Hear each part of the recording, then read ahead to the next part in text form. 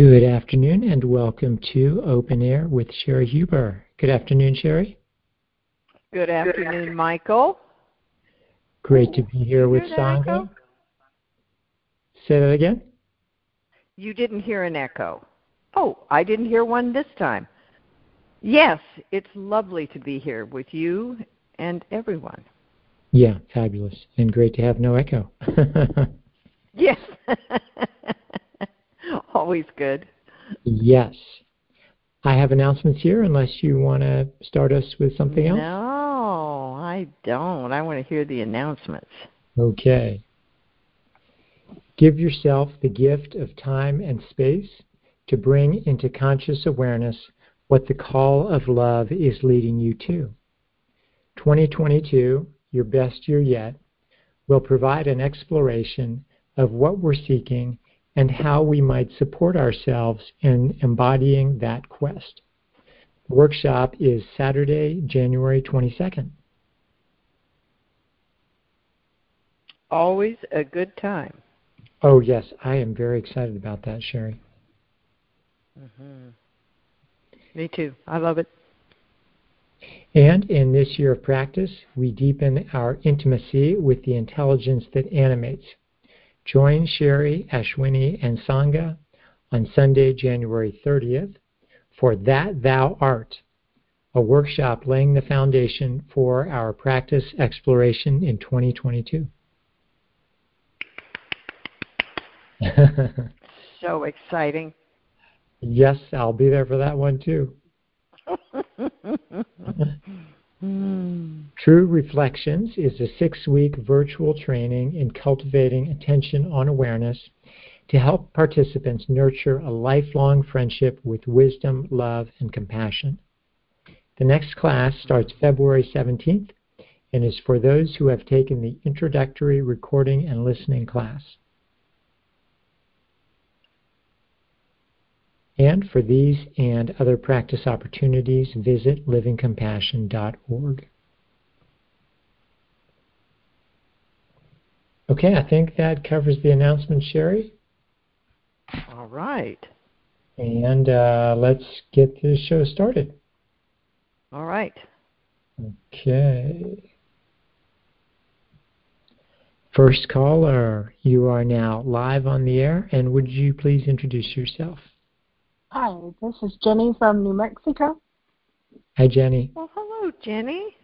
Hi. How are you? I'm fine. Doing well. Good, good. Good to hear your voice. Thanks. Let's see. Well, I had a question about meditation. Like I was trying to get closer to my heart, and I was just wondering, like, how many times a day, for 30 minutes a day, do you think I should meditate? Well, how many do you meditate now? 1. Okay. Then are you feeling a desire for more? Yes. Okay. And is there a time that you usually sit? First thing in the morning, well, after my coffee. After your Coffee. coffee? Ooh. Okay. That would never be my choice, but that doesn't mean it shouldn't be your choice. Right? I mean, most people have a bit of difficulty with calming down or being relaxed. So something like coffee is not often a meditator's choice, but if it works for you, well, then that works for you. So were you thinking about adding something maybe at the end of the day?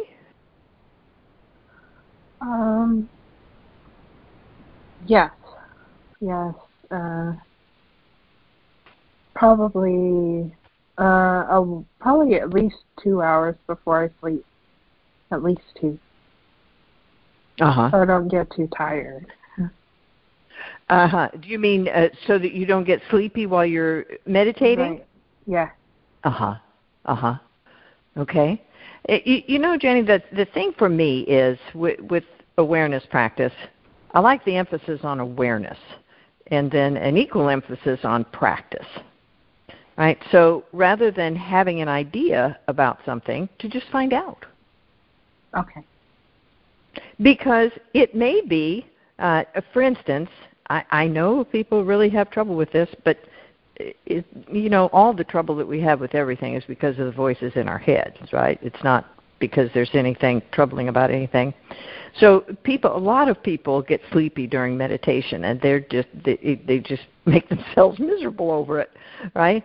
And I personally really enjoy sleepy meditations.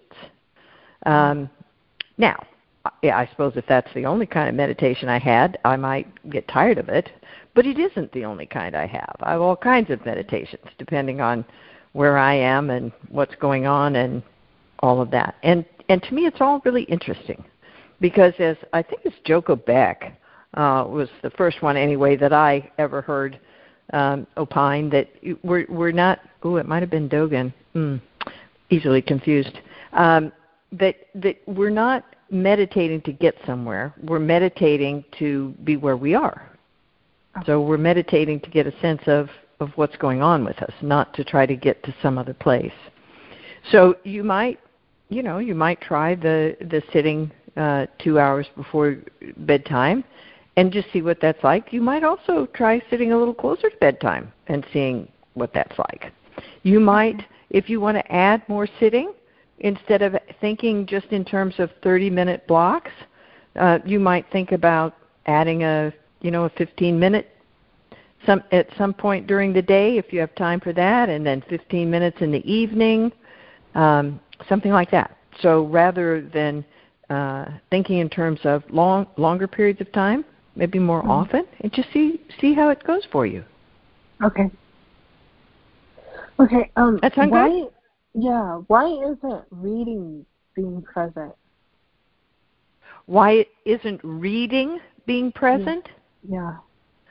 Well, it certainly can be. We can be present for anything. It's just that most people aren't. So that's why, again, in this practice, the way we practice is not to have anything that you can't do or you shouldn't do or that's wrong to do. It's, as we're fond of saying, it's not what, it's how. It's how we are with anything, right? So, it's perfectly possible to be present while you're watching television. It's tricky. It's really hard to do, but it's possible. Okay.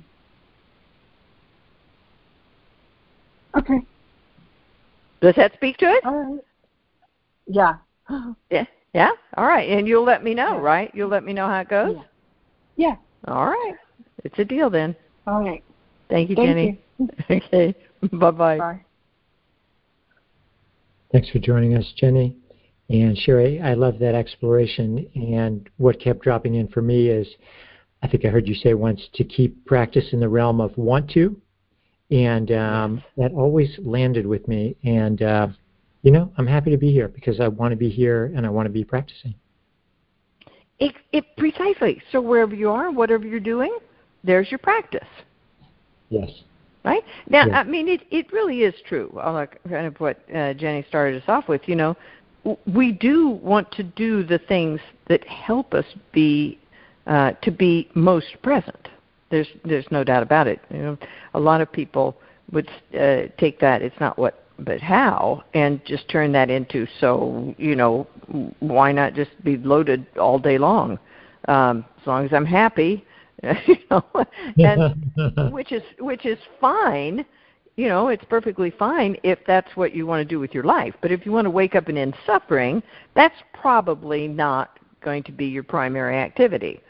So we do want to prioritize the things that really assist and support us to be here, but we don't want to get rigid about it, because then ego just has us on the other side of the continuum. You can't, you should, you have to. We just don't want to live with ego in any of that. We just want to practice being here every moment of our lives. As you say, it's where we want to be. It's the best way to live. Yes, fabulous. And we have another caller here. All right. Next caller, you are now live on the air, and would you please introduce yourself? Hey, it's Jodine in California. Hi, Jodine. Hey, Jodine. Hi. What's going on? Well, I just have to say that those two announcements were also extremely exciting for me. I am a huge fan of Best Year Yet, and also a huge fan of the year-long retreats. So, yes. Well, both wonderful, wonderful, wonderful things, aren't they? Yeah, they definitely are, and it just feels like, here we are, just turning the corner on the dead of winter, and there's these these new things popping up to to revive. Support us in our turn. So yeah, support us in this waking up from a winter sleep. It feels like. See you there. And what I've been looking at in practice is a process that goes on for me. It's kind of about like depression is not just one thing. It's kind of like I experienced depression and I've had to take a long-term kind of curiosity approach to it. And always a good choice. Yes, the best and most productive, for my journey through it. And I saw this recently, a process or part of the whole thing that seems like almost that getting depressed for me can be a cry for help. Yes, absolutely. I'm right with you. Yeah. Now, I would say at that point, and then I'm projecting that this is the subject we share.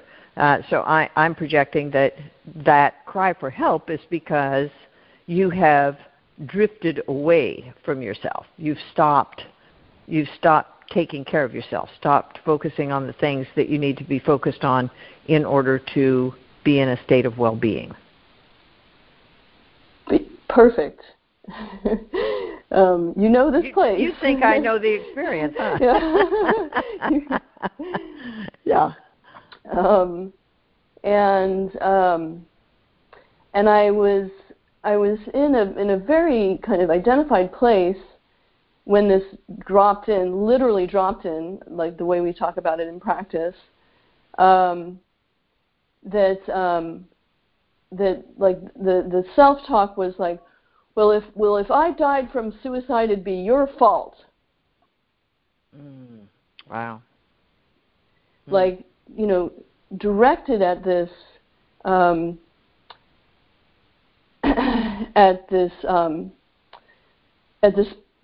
person in my life who doesn't seem to hear my cries for help. This, I'm guessing, is somebody who lives in a different body from you. Yes. Yes. Yeah. And I just want to say, because it can be triggering, that I am perfectly safe where I am right now.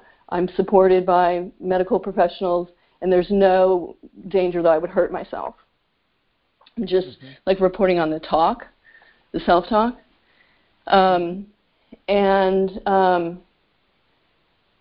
And it just like, so that, as I heard that voice, everything stopped around me, almost like the world stopped turning. It was like, oh my God, like I'm getting depressed at this person. I'm like weaponizing depression or something and aiming it at this person.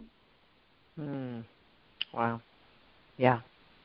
Yeah. Well, And of course, you know, Jodine, this is the point where I step in and say, no, actually, you're not. Right. You're not. But self-hate is. Yes. Right? So if it can't talk you into killing yourself without enlisting the aid of other hate, then self-hate is perfectly happy to direct this at whomever. Right. A convenient person who I see every day. That's right. And so I just it was just like this classic thing we talk about, cut out the middleman. The support I want, the support I need is my own support, but I'm stuck in this like acting out this drama where I don't get the support I need from other people. Yes. Well, Jodine, again, now we could stop right there and say, well, that was the case. Except that the world stopped very conveniently and enabled you to see with a lot of clarity what ego, what self-hate has been able to do to you for a long time. Yes, absolutely. So it's not, right? It's not such a bad thing. Took a while to get here, painful to get here, no question about it. But you know, Jodine, there are a lot of people who don't have any talk in their head about suicide or any depression. They wouldn't even talk about depression. They wouldn't. If you said, "Are you depressed?" they would say, "Oh God, no, I've never been depressed." But they blame. They blame. Their life is somebody else's fault. My father was not emotionally available. My mother didn't love me the way she should have. Okay, all these awful things happened, and it's their fault. Those people, they did it. It was my this, my that, my boss, my husband, my wife, my whatever is the reason for this. It's their fault. So the process that you're catching on to is really universal. And what you've gotten to see is how really ugly it is.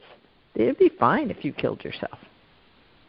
Especially if you left a note clearly laying the blame where it belongs on that other person.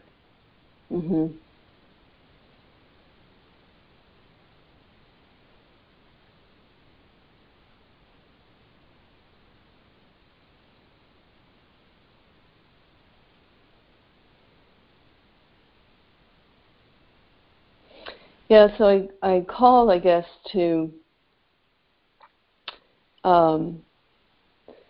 for a pointer of where to go, because I know that I can't like immediately shake some of this off, but but you can. And the best way is not to forget, because that's ego's next thing, right? Is to get you to forget that you ever saw this, right? So that it can go back to telling that story again, right? Because as long as you keep this somewhere near the front of conscious awareness, then it's lost a big part of its armaments. So however you need to keep that in front of you, that the support that you need is you. The unconditional love you're looking for is going to come from you, right? You have to keep your well-being at the front of your conscious awareness all the time. Your life is up to you, right? Those kinds of messages, the recordings, notes to yourself, all those things that we use, something that bings on your phone and you send yourself a text message every night that you get in the morning, or whatever it takes, so that you don't forget that you are the most important person in your life. You are the person who is going to save you. You are the person who has been saving you.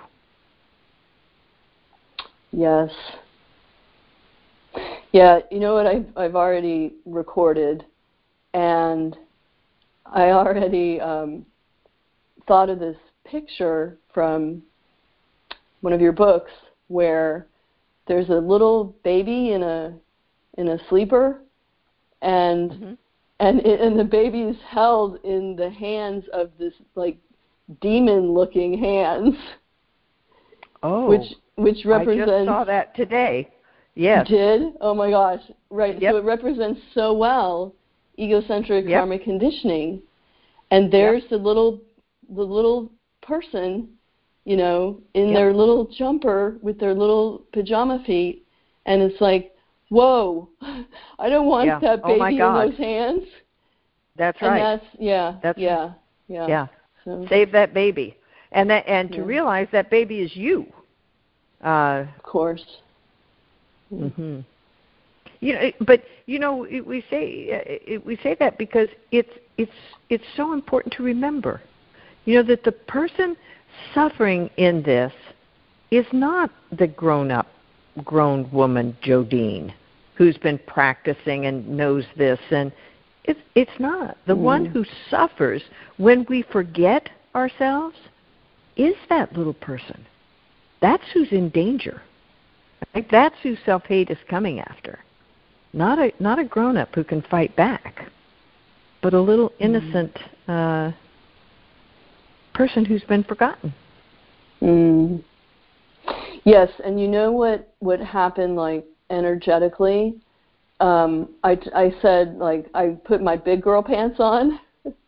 like somebody stood up and said, okay, you know, let's go from here.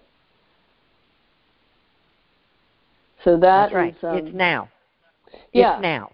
Yeah. Whatever happened before happened before. Good. Okay. All good. We're fine with that. It's now. What do I need now? Yeah. How do I want to be now?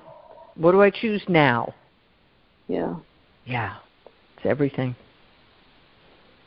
Oh, I'm so glad I could talk with you today. Thank you so much. You are so welcome. My New Year's project. There you go. Yeah, and which we can say make 2022 one of the very best years of your life. Yes. Yeah. Excellent. Thank you, Jodine. Oh, thank you. Good night. Good night. Thanks for joining us, Jodine.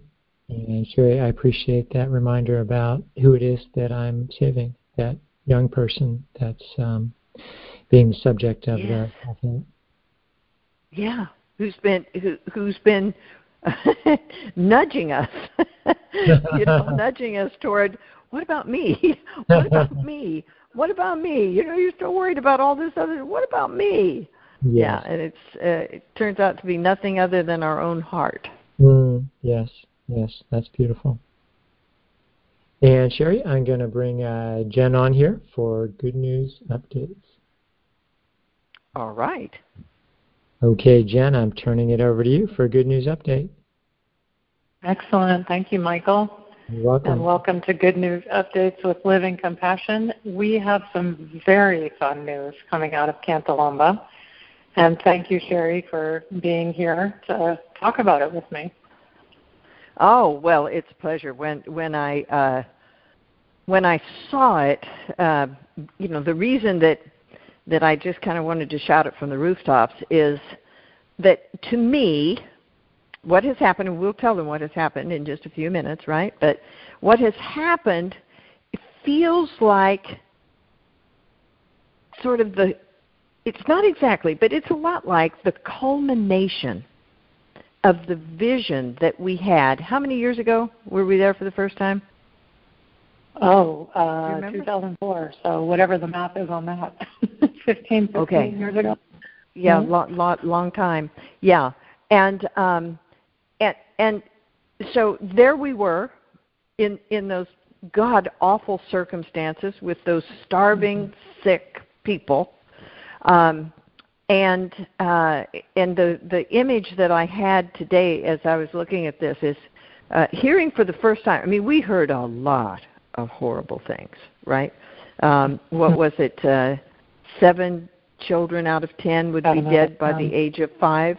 Was that the right number?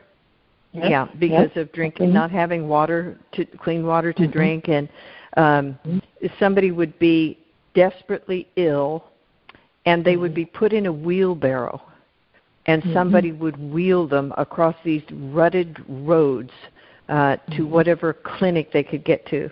That people would get to a clinic, they would make it to a clinic, and somebody would see them and diagnose them and give them a prescription that they could not read and couldn't afford to have filled. So all of these awful, awful circumstances that people were in. And so what did we find out recently, Jen? Drum roll, please. It's so huge. Miriam and Sylvia, who were the first 2 young women to go to nursing school, have completed nursing school. And, I mean, first of all, that's absolutely enormous right there. And Sherry, I will say. Wait. Go ahead. Yeah, go ahead. No, you go. Well, we would have, I mean, that was beyond anything we could imagine. I mean, we were just hoping to get these kids into school, to come up with the school fees for them, to get them clothes to wear so that they could go to school, to get them something to eat so that they'd have enough brain cells to be able to make it to school, right? And now these young women are qualified nurses. Okay, go ahead. I mean, that's so, when you just said that, I just even took it in. They're qualified nurses. Oh. It's so enormous. Yeah. Yeah, so we can hardly grasp now, it. Because of COVID, the whole thing is just, all over the place, right? You especially. Teresa practically made you sign in blood when we were there last time. And she said, these girls won't graduate without you sitting in the audience, Mama Sherry. And you said, of course not. Oh, I'll be there, right? Yeah, and I knew she meant it, and I that was my firm intention to be there. Yep. So and then COVID. And so they have not had a graduation because of COVID. So, it's all topsy-turvy. But here's the huge culminating news that we got the other day, which is that, so they are now back at home in Cantalumba because they're, finished school. And there's a process where the government starts to place nurses in different positions. So there'll be a lag time where they're at home in Cantalumba for whatever period of time. And there are now 2 medical clinics in Cantalumba, which, as you say, that's new. That never, they used to have to go forever to go to a medical clinic. Oh, yeah. So later this week, Teresa is walking them down, because, of course, Teresa has now gotten to know the medical clinics intimately because she's always facilitating people getting there, et cetera. She's going to walk them down to both of those clinics and introduce them so that Miriam and Sylvia can start to volunteer at those clinics while they're waiting for their posting. Yeah. And what we know, Jen, about how that community works is they are now in the community, right? Okay. So when somebody needs something, they're not they're going to call on these girls directly, right? Because directly. Because they know. I mean, it's like, it's like if you have an issue, you go see Teresa. You don't go to the government, or you don't go to the mayor or whatever. You go to Teresa because she's going to help you because she's family, and that's what they've got there now. Yeah. So I mean, even if one of these young women says, well, I actually can't do anything for you right now because you need penicillin or whatever it is, but I can meet you there tomorrow. I can make sure you get there. I can, that's just how the community works. That's right. The relief that people must feel is just, aside from the pride and all of the other things that they're feeling. Yes. Yeah. That's what I was going to, too. The relief and the pride. The pride. I mean, so there's like 3 or 4 things going through all at one time, but we'll take them one at a time. So, but just, when the first clinic that went into Cantalumbo is a USAID clinic, which is fabulous, right? I mean, great. Having medical care clinic right in Cantalumbo, that's amazing. One of the things about it is that the nurses, of course, are hired by USAID. And when we went down and met them, they were lovely, but they're not part of the community at all. Right. They're driven in every morning in a fancy, what's the word? Big car. SUV, a fancy SUV. And then they're taken away at the end of the day in their fancy SUV. And they're Zambians. I'm not saying they're not Zambians, but they're not from Cantalumbo. Right. They're not at all part of the community. So it creates this thing of, medical people are important people, and they're fancy people, and they're not people from our community, right? Right. See, that's which Jen, if I may, that's the other piece of it that's so important. That what is being signaled to them is they are important. They do matter. Their people are just as good as anybody else, right? Yeah. So as you say, it's not they're these other people who are not who look down on us. They're not like us, exactly. Right? Yeah.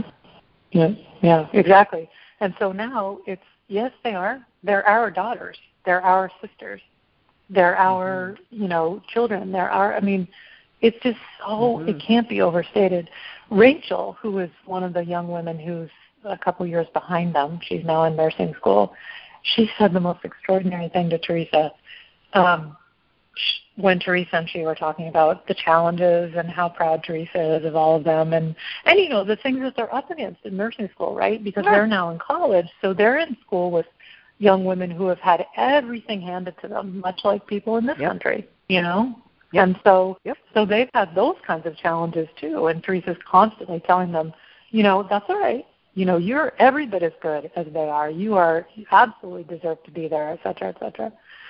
So Rachel said to Teresa, I feel like in my education, I'm flying my own flag of success, and I'm flying the flag for my family, but I'm flying the flag for all of Cantalumbo and for all of Zambia in my educational success.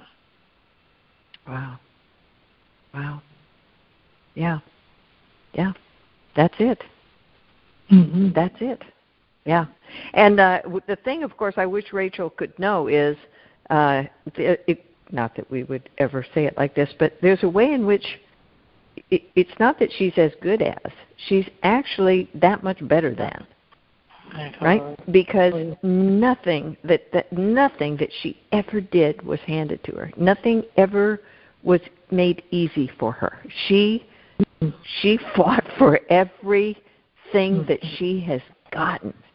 And as you say, just like kids around the world who are privileged, there are privileged kids in Ndola, there are privileged kids in Zambia, and they go to private schools and they live much like privileged kids anywhere in the world, right? Okay. And then they come here, and it was easy for them to get in. It was easy.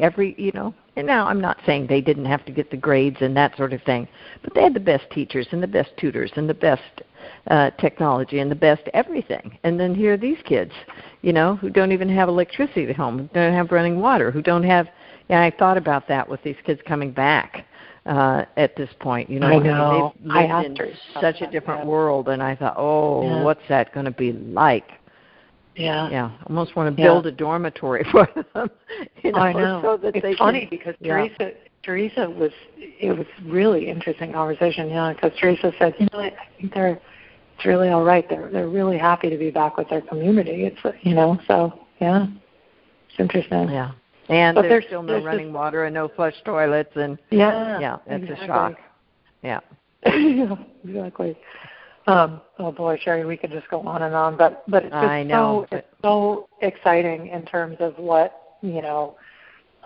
all the whole community, but especially I think of those little girls, who used to think education wasn't for them, they can't get educated, and all those little girls now who are growing up completely with the opposite assumption of what Sylvia and Miriam grew up with. They're assuming they will go to school. Yeah. You know? Oh, and that they will be successful. Oh, and that they're shocked when that doesn't happen. And of course, then we because we have wonderful people around the world supporting them, then they get to try again to pass their exams. And if they just can't pass their exams, then we help them find something that they can do where they can earn a good living and be contributing members and feel good about themselves. So it's just a whole different world. And if we had more time, we would. I hope people are following along and keeping up with the kids who are passing their exams and who are being able to go to those private schools now because they qualify and because people are generous. We can afford to send them there now, unless anybody panic. Okay, what it costs to send a child to private school in Zambia as compared to the U.S. No, we are not spending a fortune on this. But for us, it's a pittance, right? For them, it's so far out of reach that, So I hope people are keeping up because it's very exciting. Yeah, go ahead, Jen. It is, and just the last parting thing, as you say that, Sherry, I can't help it, because for anyone who's been following along since the start and remembers when baby Sherry was born, baby Sherry just passed her her national grade 7 exams with well beyond the expectation, because she, like her mama and so many people, has a lot of struggles in her life. And she was given extra attention, and she shined on those exams. So it's just amazing. Yeah. You remember my little dog Tuffy, and the number of times that people commented on her, either because she was so very spoiled, or because she was extraordinary, and she was both of those things. But the thing that I always knew about her being so extraordinary is that it's because she received so much attention. And I got it, that every animal in the world would be that extraordinary if they got that kind of attention. In the same way, every child in the world would be that extraordinary if they just have the attention. And that's what's being proved in that place.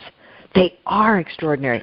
They are bright and motivated and all of the things that you would want any child in the world to be. They just needed a chance. Attention. Yeah.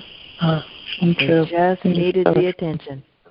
Yeah, somebody to say, yeah, you matter. Yeah, you're important. Yeah, you can do this.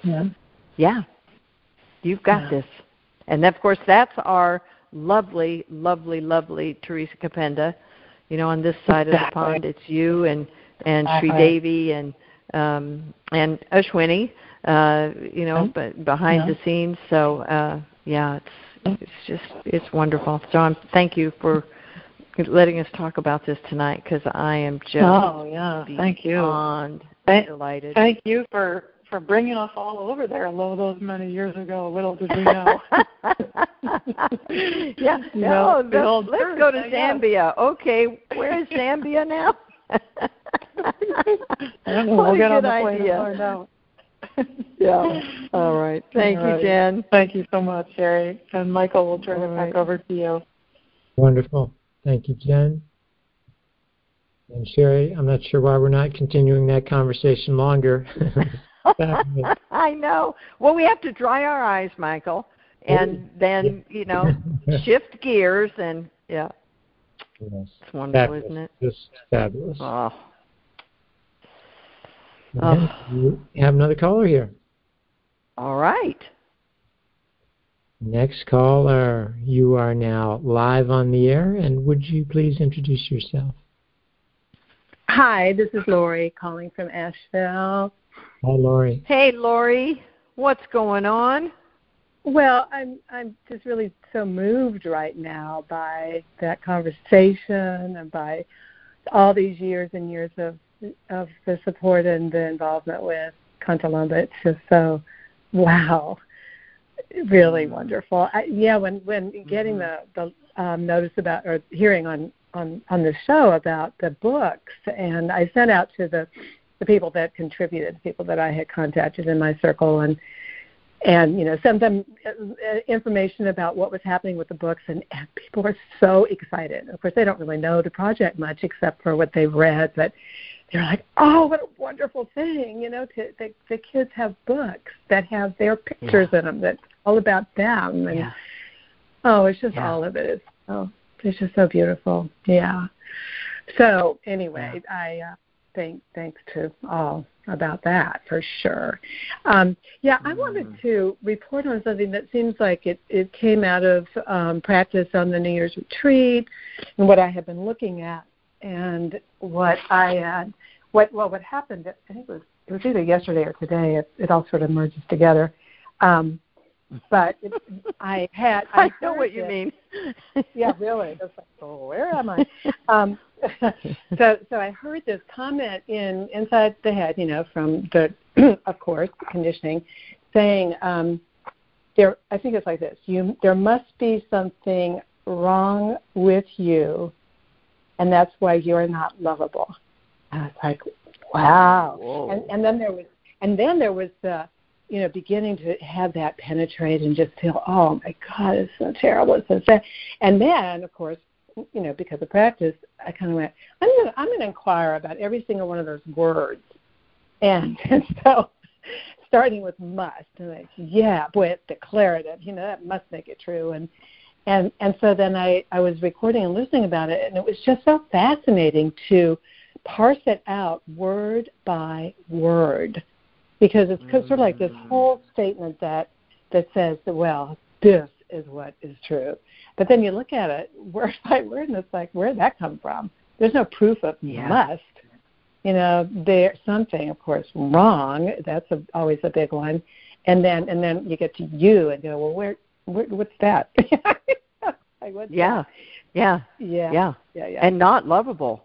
And of course, nobody is ever supposed to do what you did. Never, never, never. You just start, reaching for rusty razor blades with that kind of message. You're not supposed to stop and ask for proof. So, that's just, talk about kudos. Talk about a triumph of practice, not to just be felled by that, but to be able to have the presence to hear it and then recognize it for what it is and say, no, we're not doing that. Yeah, and to do it word by word was, I don't think I've done that before, but it was just fascinating because each word, could explode into some more terrible sorts of everything. Oh, it's so loaded. Yeah, every piece of that is just so loaded. If the first didn't get you, then the second would, then the third would. If you made it all the way to the end, well, but the conclusion is you're not lovable, and you know that, right? That's just a given. And all I'm trying to do is help you figure out why this is the case. Oh, well, it's because there's something wrong with you. That must be it. What else could it be? And it's what are you going to do about the insanity of it? What are you going to do? Right. Yeah. And so then, because that was so fascinating for me, and then today at some point there was another statement, that comes through because they're kind of running all the time, and it had to do with the experience of so-called being rejected, and again, because it becomes something about you're not lovable. Of course you. It's like that. Who wouldn't reject you, for God's sake? Yeah. So it's just kind of another angle on the same sad, terrible story. But for whatever reason, I would say practice, because of practice, then to really recognize that there's nothing literally nothing to do with me if anyone else has any kind of a story or reaction or a separation or a connection or anything in relation to me, because it's really not to do with me. And again, like, who is me? But there's just, it was so clear that's another big tactic. Yeah. Oh, yeah.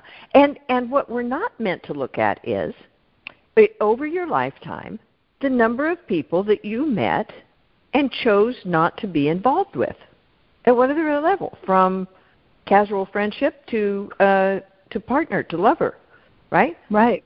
But you weren't rejecting them. It wasn't personal, right? It's just it for whatever you had going on, that was not a match right then. And yet, rejected. They rejected you. It's like that. It sounds like that. It's oh, yeah. Oh, it's very personal, yeah. and of course it's because there's something wrong with you. That's why they reject you. Yeah, so the choice of words that self-hate, that ego uses, it's powerful. And doing what you're doing is taking the power out of it. Because it's seeing how absurd it is. Mhm. Mhm. It feels really like it is, because it is dismantling something that's been held in place. You know, you can kind of see this brick structure of a belief system, and start pulling the bricks out of it until the bricks are all just in piles, and there's really nothing, and there never was. And there never was. But it takes us, however long it takes us to see it. Yeah, right? Yeah, and so I'm just so excited about that, and I there, because of the focus that I was working on in the New Year's retreat, you know, what's missing, and you know, it's all that stuff, and seeing through that, and in order to now just be aware of, well, the phrase that you said often, which I love, is what's on offer from life. I think that is such a great one to keep returning to. What's on offer right now? Yes. From life. Yes. Yeah. Yes, and it's not suffering. Yeah. And, you know, as, you know, whatever, awareness practice people, to realize that contrary to all of the information that we've gotten all of our lives about how life should be and what is important and what's valuable and what will make us happy, as awareness practitioners, we realize that ending suffering is what makes us happy. That's the only thing that's going to make us happy. The right job isn't, the right house isn't, the right person isn't, the right, you know, all of those things that were promised will make the difference for us. No, in fact, they won't. Because in reality, we've had those things, and it didn't make the difference, right? And so however long it takes in our life to get to the place of realizing what I can do, not should, what I can do is dismantle all of those lies that have kept me in suffering. Mm-hmm. Talk about a gift. Yeah, and I'm noticing, Sherry, with that, it's kind of like with the it seems like a big dismantling, you know, like what I was doing and what I've been doing the past few weeks. Then it just, other things start to fall away. Yes. Other beliefs and ideas and responses. Yeah. And there's freedom. There's freedom. Yeah. And there's the happiness that you were promised if you had whatever. Yeah. You know, and thank God you don't have that albatross still hanging around your neck, that one that you thought was going to make all the difference, or the other one that you thought was going to make all the difference. You know what I mean, sister? Yeah. Yeah. Thank God life saves us from ourselves. Yeah. And just being on this particular path with this particular teaching, with all these teachings and the guides and the Sangha, it's like, wow. It's one of those. I hear people say, you know, we're so lucky, aren't we? And it's something almost, it's not even that. It's like, oh, there's been something opening, and thank God I was here and am here to be able to participate. Yeah. Yes. So, thank you. And thank God it's not up to us, because I don't know, if you're like me, you would have blown that option a long time ago if you'd been left to yourself. But we are being saved in spite of ourselves. You know? that willingness was there, that yes was there, that that seeing it was there, that moment of presence happened. It just feels like it's being given to us, and I think it is. Yeah, it is. It's great. Mm-hmm. Yeah. Yeah. All right. Thank you, Lori. Thank you so much. Mm-hmm. Good night. Thanks for joining us, Lori. Another fabulous conversation, Sherry. And practice is wonderful. Yes, it is. Yes, it is. And I'm going to bring on our next caller here. All right. Next caller, you are now live on the air, and would you please introduce yourself? Sherry, this is Beth. Hey, Beth. What are you seeing? Headlights at the moment. Like deer headlights?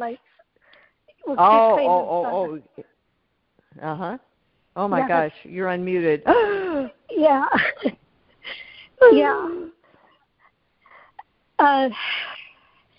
In the New Year's retreat, you made a comment that I've been kind of looking at. And you were talking to somebody and you just kind of said something about the long view. Mm-hmm. And I'm wondering if you're willing to talk about that a little bit with me. Sure. Okay. I call it the Great White Wall. Uh-huh. And I've been sitting there for 9 years. As in meditation? As in meditation? No, just more kind of like recognizing death. Ah, okay. Just kind of that long view, kind of it's kind of like knowing, when I got my diagnosis, there was that big shock. And I was given a diagnosis that had very little hope, which was a gift, because it kind of forced me out, and I did find hope. But I'm still in a disintegrating body. Mm-hmm. And even if I don't pass from my diagnosis, my passing is much closer than it is for most people. Well, Beth, I tell you, this is where I always kind of, I don't know. You know me. I hate to be au contraire about things, but I know that you really shouldn't do this. But how old are you? I'm sorry? How old what are was you? that last bit?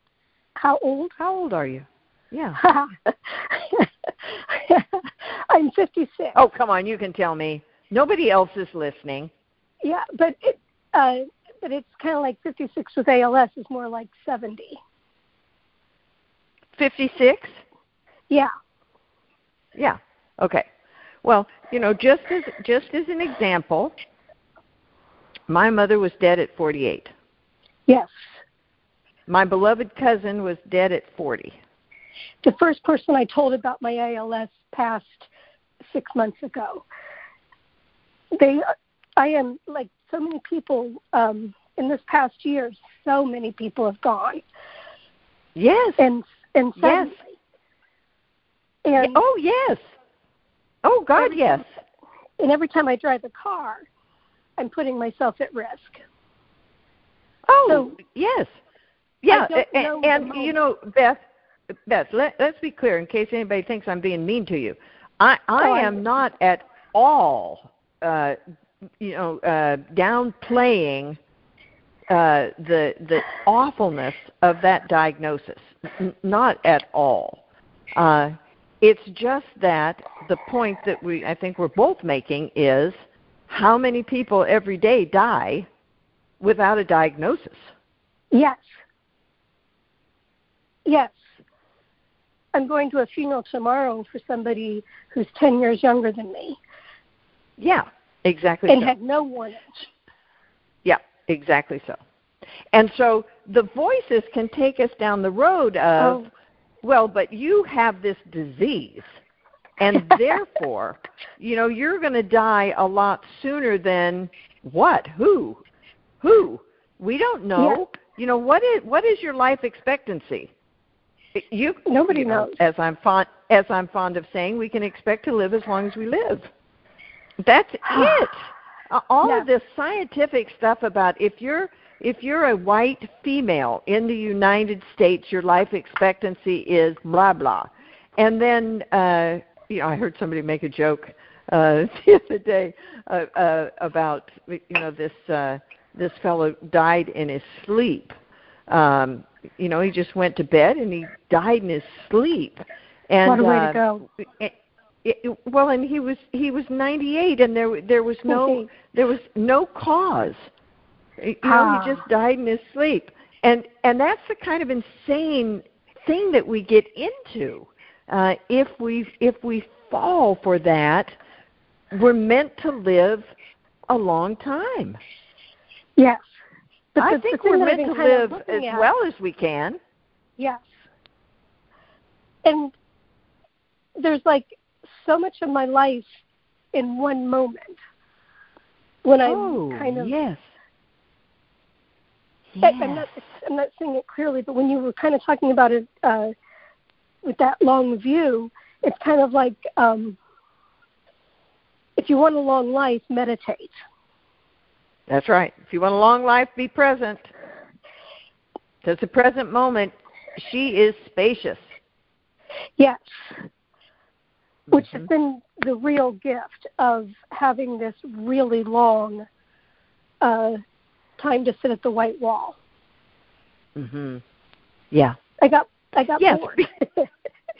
Well, because you're right. I mean, on the one hand, people live in terror of death, right? So they don't ever do anything risky, whatever that means to their particular ego, because they're so afraid of something happening to them. They're going to lose their money, or they're going to get sick, or they're going to whatever it is, right? And then on the other hand, people approach it as if they're just going to live forever. So all of these things that I don't enjoy, that I don't do, that I'm not present for, well, I'll do that later. And you hear people talk about it, when the kids leave home, when I retire, right? And so it's this crazy mix of anything that will keep us from being here. Here. Yeah. Yes. Where life happens. And death is just part of it.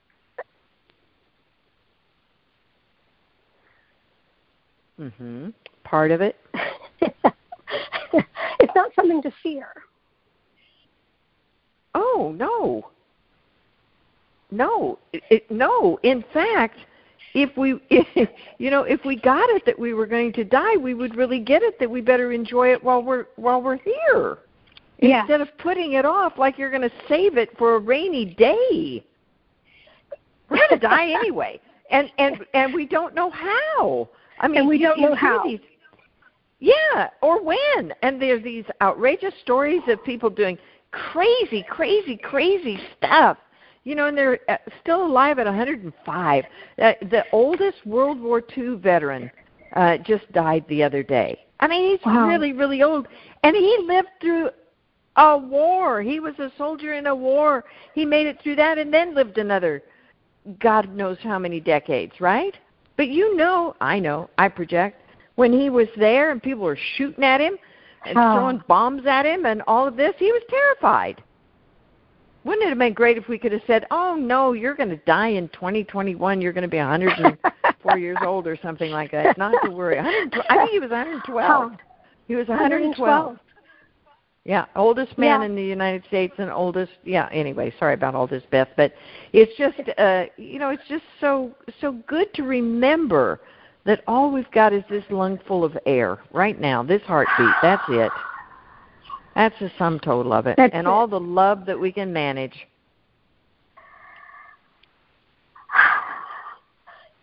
Yes, and kind of like that's kind of like the gift of it. Yes.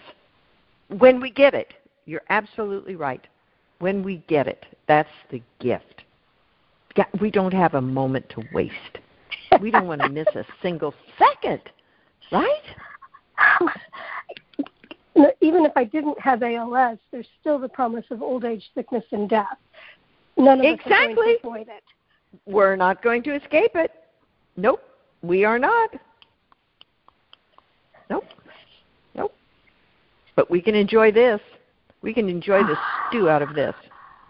And you can go to that funeral tomorrow, and you can just send all the love you've got to that person as they make their way to whatever is next. Because you know what? We're going to die, but life isn't going to die. The only thing that's going to die is this little form, this little personality, this little combination of memories and worries and concerns and fears and anxieties. That's all that's going to die. Life is going to go right on, and I suspect the form is going to change, and everything else is going to stay the same. So we better be awaken up while we have the chance. Which is kind of like, I got a long time ago that I'm going to be forgotten. There's not going to be anything left. That's right. You know, the memory of me may last 100 years if I'm lucky, but what I saw that what I wanted was to send out vibrations. I want vibrations to kind of, but the wanting of it is actually not useful. No, but here's the thing. Here's the wonderful part about what you just said, Beth, that you can be sending out those vibrations, and people can be receiving them, and nobody needs to know they're from Beth. Yes. That's the piece that I was missing. Yeah. You just want the love. You just want the love to go out there. Doesn't matter where it's coming from. You feel it first. Everybody else gets it. There we all are. Yeah. Yeah. Kind of like a real period of suffering for me was when I was trying to work on my memorial. Yeah, let other people worry about that. Yeah. And that kind of is like how it resolved down to is I don't really want to be remembered. I'd rather be part of the vibration. Yeah. There's maybe a little sweet fragrance wafting by in the air, but mostly vibration. And that's going to continue. And it's still, it boggles the mind, but in the heart, it's kind of like that forever is peaceful. Oh, yes. To be with life. Mm-hmm. You gotta get on the year-long. That thou art. That's a weighty little pointer in the direction that we're talking about. Thou art that thou art. Mm-hmm. Okay. Take good care of her, huh? All right. I'm still Thanks, here. Beth. Yeah, exactly. All right. Good night. Good night. Thanks for joining us, Beth. Sherry, what dropped in for me was your quote that I don't want to tiptoe through life only to arrive safely at death. Yes. We need those T-shirts again, don't we, Michael? Yes. Yeah. That was great. Yeah. All right. Well, thank you, sir. So appreciate it. Yes, thank you. Thanks, Sangha, and go happy. Go happy.